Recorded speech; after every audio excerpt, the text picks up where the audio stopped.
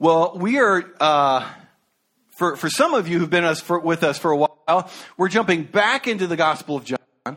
For others of you, this will be something brand new, where we're going to be walking towards the cross and the empty tomb here as we finish up the Gospel of John. We've been walking through the Gospel of John for a couple years here with some breaks in between. And we're picking things back up here in John chapter 18. If you have a Bible app, you can go ahead and turn there to John chapter 18. We'll be reading through this here eventually.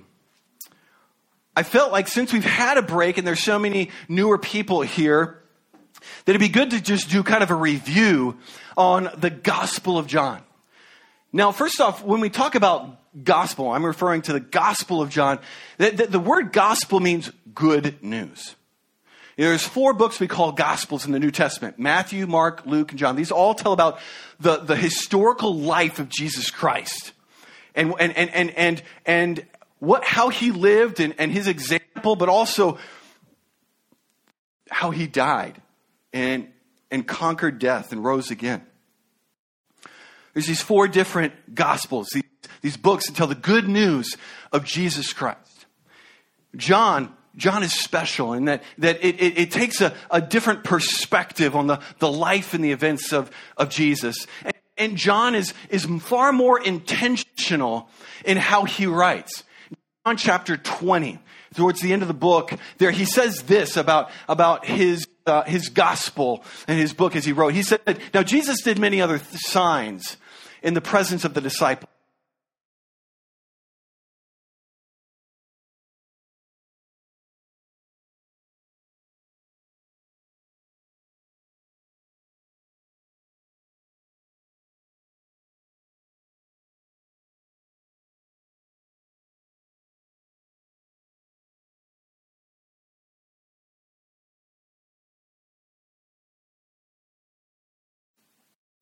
John didn't just set out to record historical events. He didn't just put this together so that we might be more knowledgeable.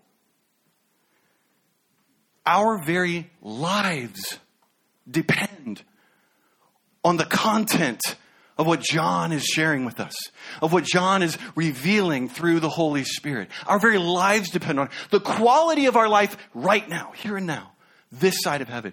But we know, many of us are here because we know that there is more than this life. Not just our quality of life here now, but eternal life is at stake. And so all the more reason we need to perk our ears. This isn't just some kind of religious instruction. This isn't merely a motivational kind of message that we hear from God's word. This is life-altering, life-changing. The truth. As John goes through and unpacking Jesus' story in life, he does so by unpacking his story, the history, with a variety of different themes. And I thought this chart was really helpful just to bring everybody up to speed to where we're at right now. John records 7 particular miracles in the life of Jesus. Turning water into wine to show that Jesus is the one who is creator. He is the one who can manipulate molecules. He can create something out of nothing. Turning water into wine. Healing a nobleman's son. He does it merely by his word. He just speaks and he's healed. Who has control over our health and disease. Who can just speak and heal. Healing a man in Bethesda. This is a lame man who didn't just need healing physically, he needed healing in his soul. Feeding 5,000 men and plus women and children, probably 10 to 15,000 people. He is the provider of all things. He is the bread of life. As he walked on water, he showed that he has power over the physical elements of this world. Healing a man born blind. Raising Lazarus from the dead. He has victory, power over death itself. These signs and miracles should should be evidence enough to point to who Jesus is. But there's more. There's teachings he has. He as the Son is the Savior. He as the Son is living water that satisfies us. He as the Son is one with the Father. He is God himself. Again, he's the bread of life who satisfies us, who provides for us. He's the light of the world. He gives truth. He gives hope in the midst of our darkness and the distortions of this world. He's the good shepherd. He will care for us. He will save us. He's the way, the truth, and the life. Salvation exists through him alone. And finally here, there's this other category called I am statements.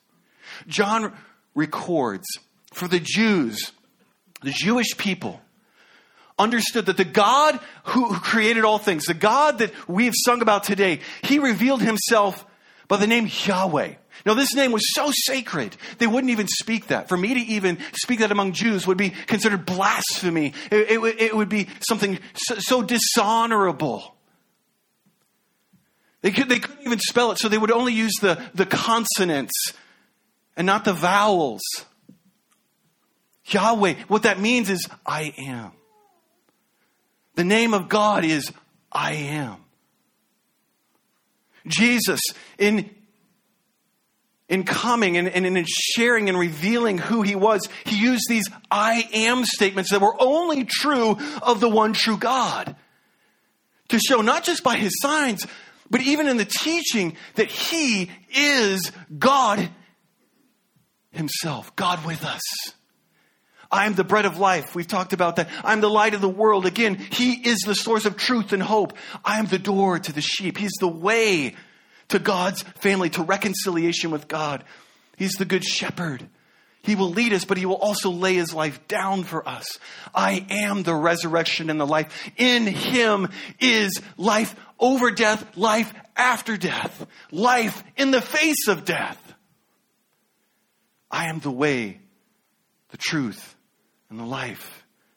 There's no way to salvation, to know God except through Jesus Christ, exclusively through him. And I am the true vine.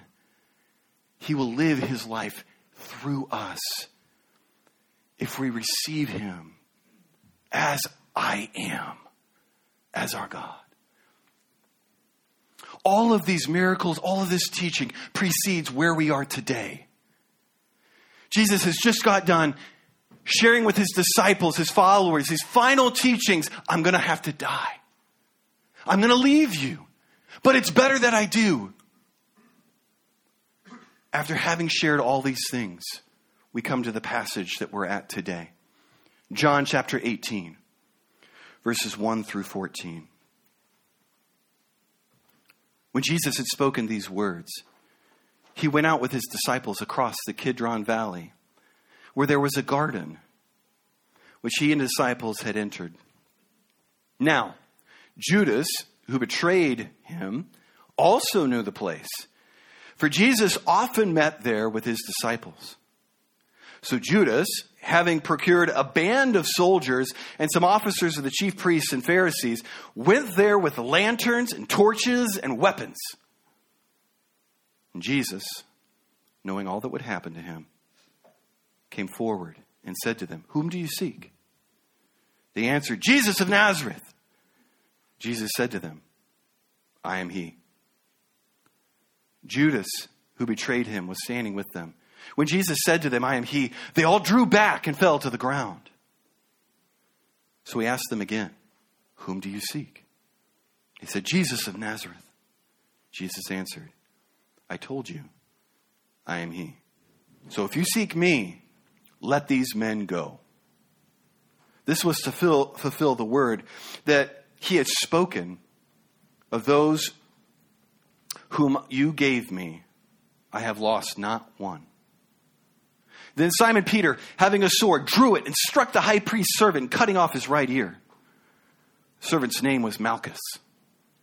So Jesus said to Peter, "Put your sword into its sheath. Shall I not drink the cup that the Father has given me?" So the band of soldiers and their captain and the officers of the Jews arrested Jesus and bound him. First they led him to Annas, for he was the father-in-law of Caiaphas, who was the high priest that year. It was Caiaphas who had advised the Jews it would be expedient that one man should die for the people. Let's pray. Holy Spirit, we come to you now, needing your work to open our hearts, Lord God, as we're extra tired from this daylight savings, the many things that have been going on this week, Lord God, things we're anticipating and looking to, the stresses at home, all the pressures and distractions. And Lord God, we need you, Spirit. These words are life. Help us to hear the riches, Lord, of what Jesus is offering us today. Holy Spirit, I need you to come upon me, your sinful, broken servant.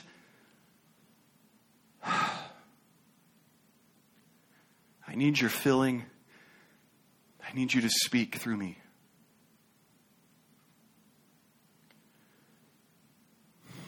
I need you to change me. In your name we pray.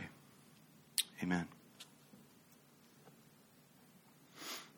So we come to this context, this moment here. Jesus has left the room where they had been eating. And they go into this place. It's a garden. It's outside the city. And it's a garden of olive trees. All right? And Jesus and his disciples, they would go to this garden, the Garden of Olives, called Gethsemane. They would go there often. Jesus would teach to them, and they would have these times together. As the scripture points out here, Judas knew that Jesus would often go here. Jesus knew Judas knew.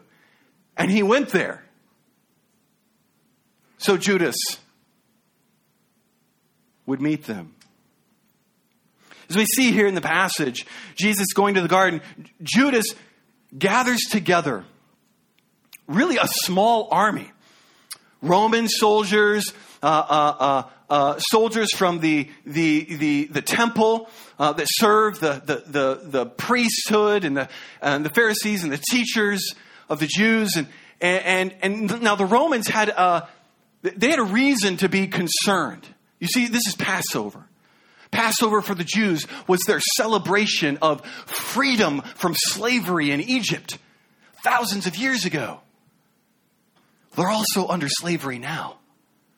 The Romans knew they didn't want the Jews to get a little too excited about being free. They didn't want some kind of riot or revolution getting started. So it was their best interest to help make sure that they were to keep whatever might happen, come out of this Jesus guy who's claimed to be this Messiah, this king. We need to squash this. So they were more than eager to help the Jews. So they come out. Judas is leading them, and Judas has told them this. Jesus is claimed to be a king, a false king. He's committed blasphemy for the Jews, or he's committing treason for the Romans.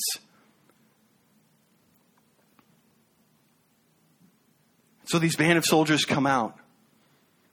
We see here torches, because they were prepared to go for the hunt, to search that they might be hiding. They had weapons because there would be a resistance. They're going to fight.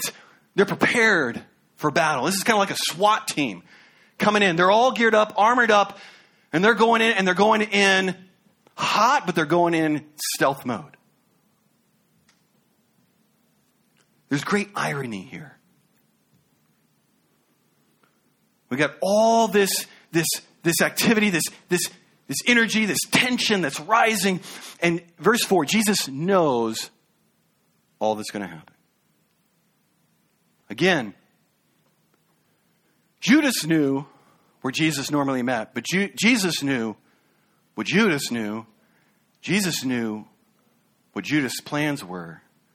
And Jesus willingly, Jesus intentionally put himself in this situation in order to be caught. Knowing that this would happen, verse 4. He comes forward. Before they even enter into the garden, Jesus goes out. He doesn't wait for them. He's not hiding all the weapons, the torches. They're gonna go hunt for him. Jesus comes out to them. It's the easiest arrest they've ever had. He comes out. Who are you looking for? He offers himself up to them. No need for torches. He wasn't hiding. No need for weapons. There's no resistance. He gave himself up. They didn't arrest Jesus. Jesus gave himself intentionally, willingly. Why would he do that? Why would he do that?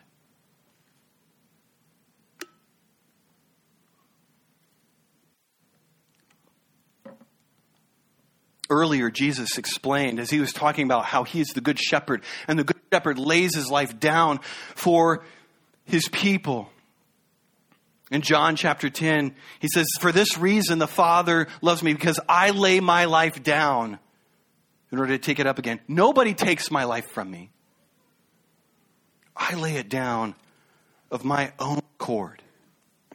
Jesus isn't ultimately even giving himself to Judas to betray him. He's not ultimately giving himself to these men, these soldiers, to arrest him and bind him up. He's not ultimately giving himself to these religious leaders who will examine him, who will falsely accuse him. He's not giving himself to them. Jesus is giving himself to God the Father. You see, there's something so significant, not just life-shattering, not just life-changing, but the trajectory of eternity is happening, is at stake here, is changing. Jesus is giving himself out of love to the Father, but out of love for you and me, out of love for the very officers who are arresting him, out of love for Judas who's betraying him. Not many of us wake up in the day with a plan and just coming to the Lord and just thinking like, God, today I'm going to suffer. Today I'm going to suffer. Yes, that's my plan. Going into the day, Jesus, make it hard. Anybody? Anybody here? Okay, we might have some mental health issues if that's the case. Well, that's just not the case. Like we spend time, money, emotions, avoiding pain and suffering, protecting from it, planning for it, trying to maneuver around that. Not Jesus. Not Jesus. Very week before the Passover celebration had started, he expressed out loud in John chapter 12, that my time has come for me to be lifted up, to be crucified. My time has come. Shall I say with Lord, Father, save me from this hour? By no means. Jesus knew what his task was, his purpose. Maximum pain, maximum suffering, the worst that anything in existence could possibly experience. That's what he was headed into, and he wanted to for you and me.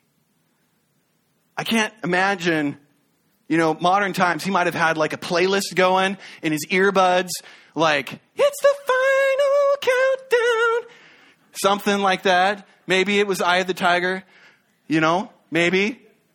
I don't know. Maybe not. Maybe not. The point is, Jesus pursued hell, the wrath of God, the suffering at human hands, our hands. He intentionally pursued it for you. For me.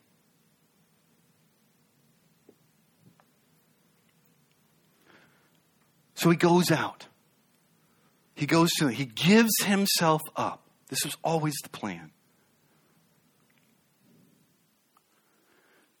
And he asks them the question, who do you seek? And they make this statement. We're looking for Jesus of Nazareth. And he says something here. It's really difficult for us to experience what happens at this moment. In the English translation, we have, I am he. But the words in the Greek, ego eimi, I don't expect you to remember that. I just threw that out there so you can think I'm intelligent. I'm just going to be honest. The words he used there are also translated, I am. I am. Immediately, the soldiers, the people, fall back down on the ground. As a result of Jesus saying this simple phrase, I am. The book of John, he's been very intentional, as we saw on that chart up there. Jesus has been very intentional throughout showing, I am. All the attributes of God, the one who revealed himself to Moses, the guy that the Jews would celebrate, who led them out of slavery. They were just in that week reminded of this dude named Moses, and he had this experience with God, and God said, my name is I am. You're going to go to Israel, you're going to go to Egypt, you're going to tell the Jewish people what my name is, and my name is I am. And you need to remember my name forever. My name is I am. It's no accident that Jesus repeatedly stated in his life and teaching, I am.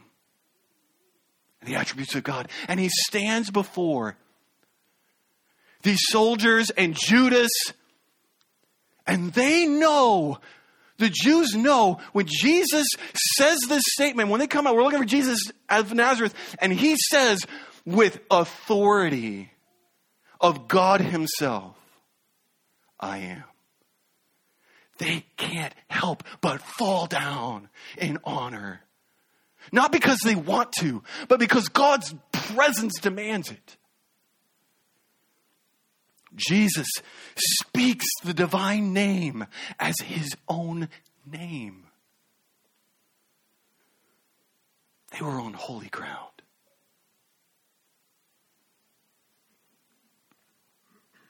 The Judas and the soldiers, blinded by their own sin, pride, persist in their agenda. That's just like us. In the presence where we see God demonstrate his goodness and his presence with us in our lives and around us, and yet we still reject him and turn away to our own lives and my way because of our own pride and our sin.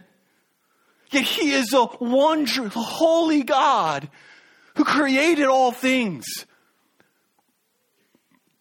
Friends, we are always on holy ground. I don't know if you realize it's not here at church, but the presence of Jesus Christ is everywhere in his creation. We are always on holy ground, and he deserves our honor. And the truth is, even when we don't honor him, he's still present with us. He's good.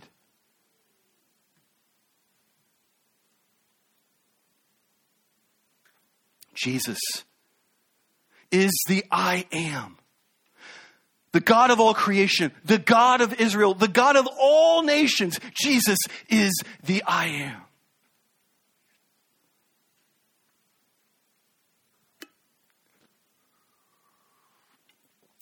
You can go to the next slide there. I'm going to go to the next slide. I'm going to skip through that. Sorry about that, Ron. As the story continues on here.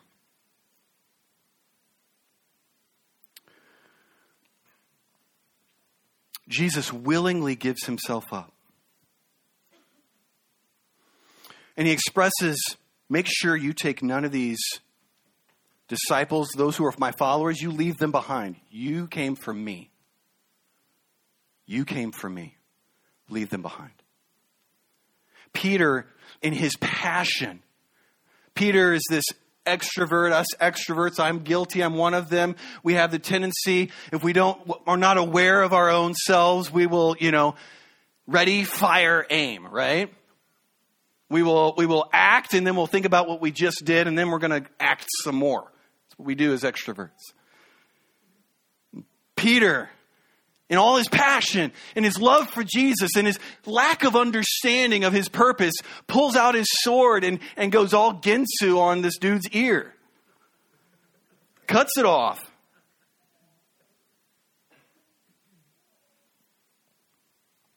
Jesus rebukes Peter. Put your sword away. Shall I not drink the cup that the Father has given me? Put your sword away, Peter. I'm not about to resist what's happening here. This is all part of the plan. Jesus says, shall I not drink the cup? What does this mean that he's talking about? Jesus is referring to language that was used throughout God's relationship with the Jewish people and him revealing himself. This is language of the cup. There's two different things the cup could represent. The cup could represent our portion, abundance. It's in Psalm 23. My cup overflows. So what am I to receive? My cup might represent, what am I to receive? And it could represent receiving abundance from God. But the most often use of the term cup in the Old Testament was this symbolism of God's justice. The term is wrath. We sung about that earlier in the song, In Christ Alone. It's a term that we don't often use in today's time. Because when we think of wrath, God is a God of wrath. We think, oh man, he's abusive. Oh, he's unhinged. He's out of control. He's using his anger to harm people. What we do with that language, we have the tendency as human beings to project onto God our own brokenness, our own issues, our own experiences in this life with broken people. The only way a God could truly exist is if he's truly holy and perfect and good. The only way he can exist. So his expression of anger must be truly perfect. That means it's just. When you hear the word wrath, I want you to think of justice, righteousness. God is right in making a judgment. Just like if we break the law, if somebody murders somebody else, we want justice. Somebody steals other people's things, we want justice. We know there are truly objective, moral boundaries, right and wrong. And we also call these things sin. There's these more obvious things, adultery and murder and stealing. These things seem like, oh, those are really obvious. They're really bad. But our sin is even that selfish thought. That prideful thought of, man, look at that person. They're a loser. Or they're less than. I'm better than that. I'm so glad I'm not like them. Lustful thoughts. Wanting things that aren't ours. Whether it be coveting or sexual. Sin is not just these overt extreme behaviors, but they're these very personal issues in our affections, in our thought life. Our sin deserves justice. We have this idea in us that we need justice in this life, but oftentimes it's like other people need justice, not me, right? This reference of the cup of God's wrath is about God is a perfect God. And if he is a loving God, you cannot have love without accountability. You cannot have love without justice. This culture in this day and the time wants to erase that, and it's going to create chaos and more pain and more destruction. You cannot have love without justice. So these words, take a peek with me, through some of these Old Testament references. Psalm 75 says this, "For in the hand of the Lord there is a cup with foaming wine well mixed, and he pours out from it all the wicked of the earth shall drain it down to the dregs." In Isaiah it says this, wake yourself, and stand up, O Jerusalem, you who have drunk from the hand of the Lord the cup of his wrath, who have drunk to the dregs the bowl, the cup of staggering." The Word of God explains that our sin deserves God's justice, for the wages of sin is death. Why do we have disease in this world? Why do we experience death? Why do we experience anxiety, depression? Why are we at conflict with each other? Why do we deal with so much polarization? It's not just because of political issues and differences of ideas. It's a problem inside of us. It's because death is not just something that happens at the end of our life. It's something that's at work in every one of us every day. It's the consequence of our sin. But not only that, there's the eternal consequence of the judgment. Just like a criminal would go to jail, there is the time that will come that we will all face judgment for our sin at the end of our life when Christ returns. We will either pay that penalty ourselves forever. When we consider that, consider the weight of that. We all deserve justice. All of us have sinned and fall short of God. All of us. And none of us can fix it. It's like us trying to fix the $30 trillion debt. No person can do that. No, our nation can't even do that. And it just keeps accumulating. That's our sin. We deserve justice. We can't fix it. What are we going to do? God sent his son, Jesus Christ. We will either pay the justice of God ourselves, or we need a substitute. We need someone else to satisfy the wrath of God, the justice of God that we deserve. That is Jesus Christ. Jesus understood the weight. He praised this earlier. Matthew captures this. John doesn't put this in there, but you can go to the next slide. Matthew captures Jesus before Judas comes and Jesus goes out to Judas. Jesus is on the ground praying this prayer. Going a little farther, he fell on the ground, fell on his face, and he prayed saying, "My Father, if it be possible, let this cup pass from me. Nevertheless, not as I will, but as you will." And Jesus wrestled because Jesus knew he wasn't merely going to be crucified. He wasn't merely going to be whipped with a whip that had bone and rocks at the end of it that just tore your flesh. He wasn't concerned about that. Can you imagine not being concerned about flesh-tearing whipping? I'm concerned about that. That wasn't his concern. It was taking the wrath of God for every human being, for all time, for all sin, for all evil, to break the curse that's in us, to pay the penalty that's before us, to intervene and save us from ourselves. He knew what it was to take it all on himself, and he would be rejected by God. But this was always the plan. This was always the plan. Jesus wasn't doing this in some coerced, forced way by the Father. This was always their plan together. Why? Because he loves us. We don't deserve it.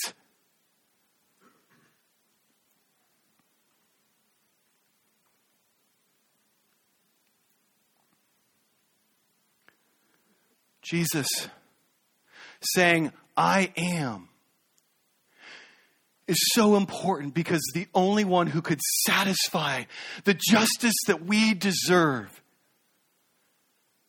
is the I am. Only a perfect being, only a perfect human being could be our substitute and replace us as the sacrifice to take death on himself to turn it away from us.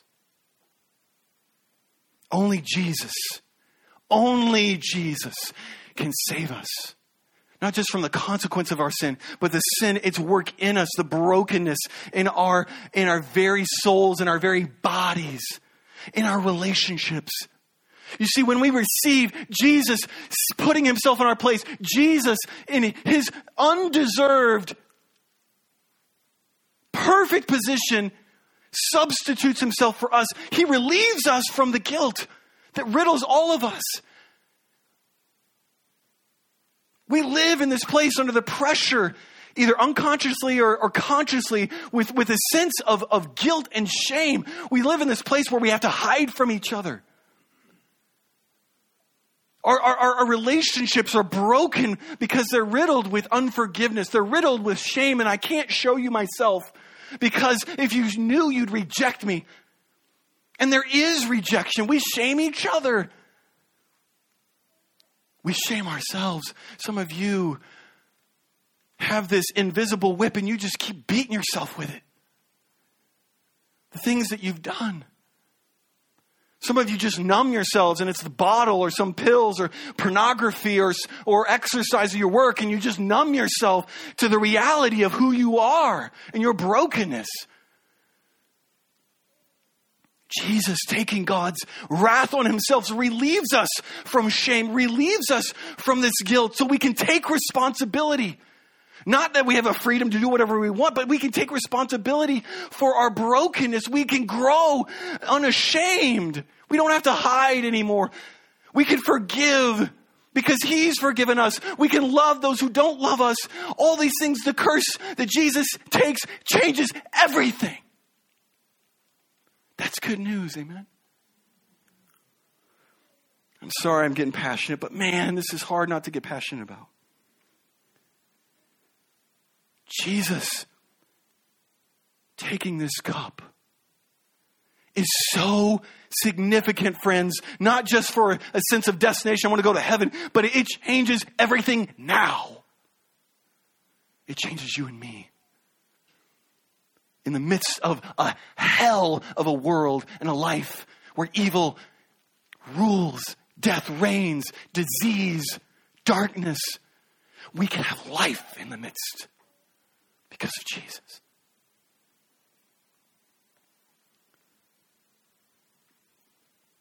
Jesus is the I am. And only God could satisfy his own wrath for us, his own justice. We go on here. Caiaphas, as the passage ends here, verses 12 through 14. This high priest at the time, the high priest was the one responsible for the sacrifices for the people in order to make sure that the people of God, the Israelites, were right with God, and this happened through sacrifices. The priest mediated and stood in the gap for all the people. The high priest was a leader, and in this time his name was Caiaphas. And Caiaphas, without knowing it, actually contrary to his own intentions here, he says it would be expedient that one man should die for the people. His intentions were, in order to avoid the Romans cracking down on us Jews of this false revolt and rebellion, it's better that Jesus dies in order to protect the peace. And he was looking for more civil peace. He didn't understand that Jesus' death as our substitute was to bring peace, but not the kind of national or temporary peace, but peace in us, peace for eternity. Jesus would be our substitute. Only, again, Jesus as the I am could be our substitute. He would die in our place. God made man. We needed a human being to represent human beings, to substitute. And Jesus as the God-man is that perfect substitute for us. In 2 Corinthians, Paul captures this in 2 Corinthians chapter 5.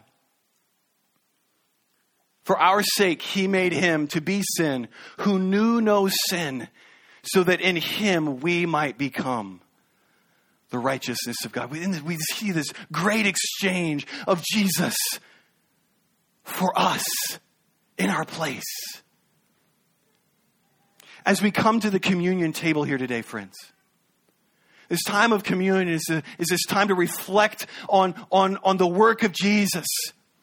On this passage today, that Jesus willingly, intentionally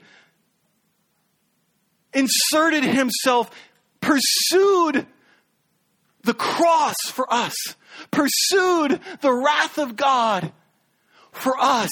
This was the plan always. And because he is the I am, he fully satisfies God's wrath.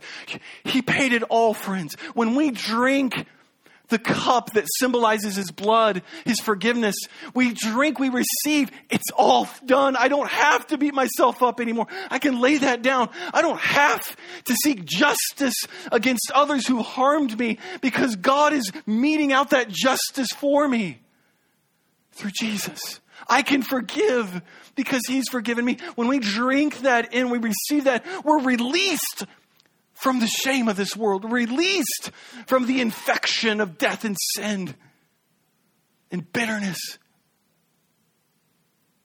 because he substituted himself in our place. You're forgiven.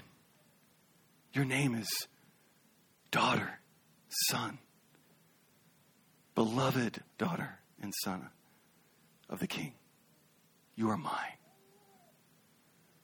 But this only is true, friends, if you have received it. This isn't something we just assume. You have to surrender.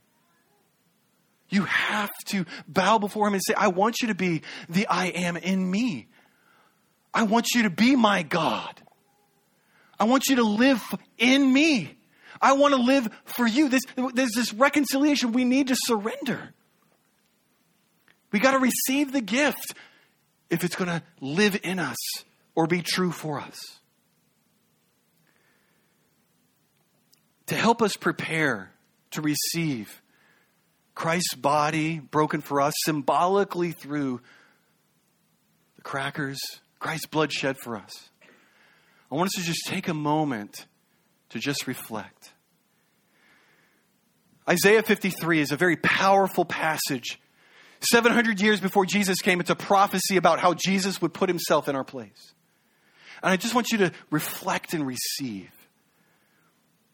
Prepare your hearts as we come to the table to receive again Jesus' work in us, Jesus' work for us. I'm going to pray here, and then Ron, will you go ahead and play the song, and then I'll have the elders and the worship team come up after the video. And the way that communion will be done here is this is purely on your own.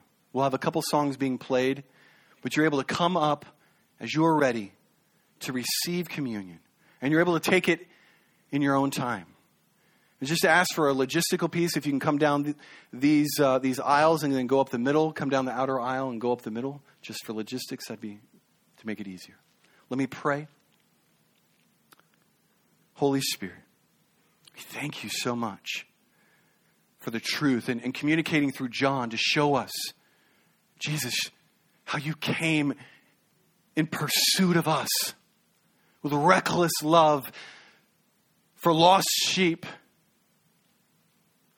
Lord God, may it not be lost on us the gravity, the significance of the cost it was to you, but as a result, the demonstration of your love for us. And the power available to us right now, God, as we receive afresh your work for us, your love for us, to replace the darkness of death in us, to replace, Lord God, the darkness of death before us. You give us life, not just when we die. You give us life now in the face of death. Thank you, Jesus. In your name we pray. Amen.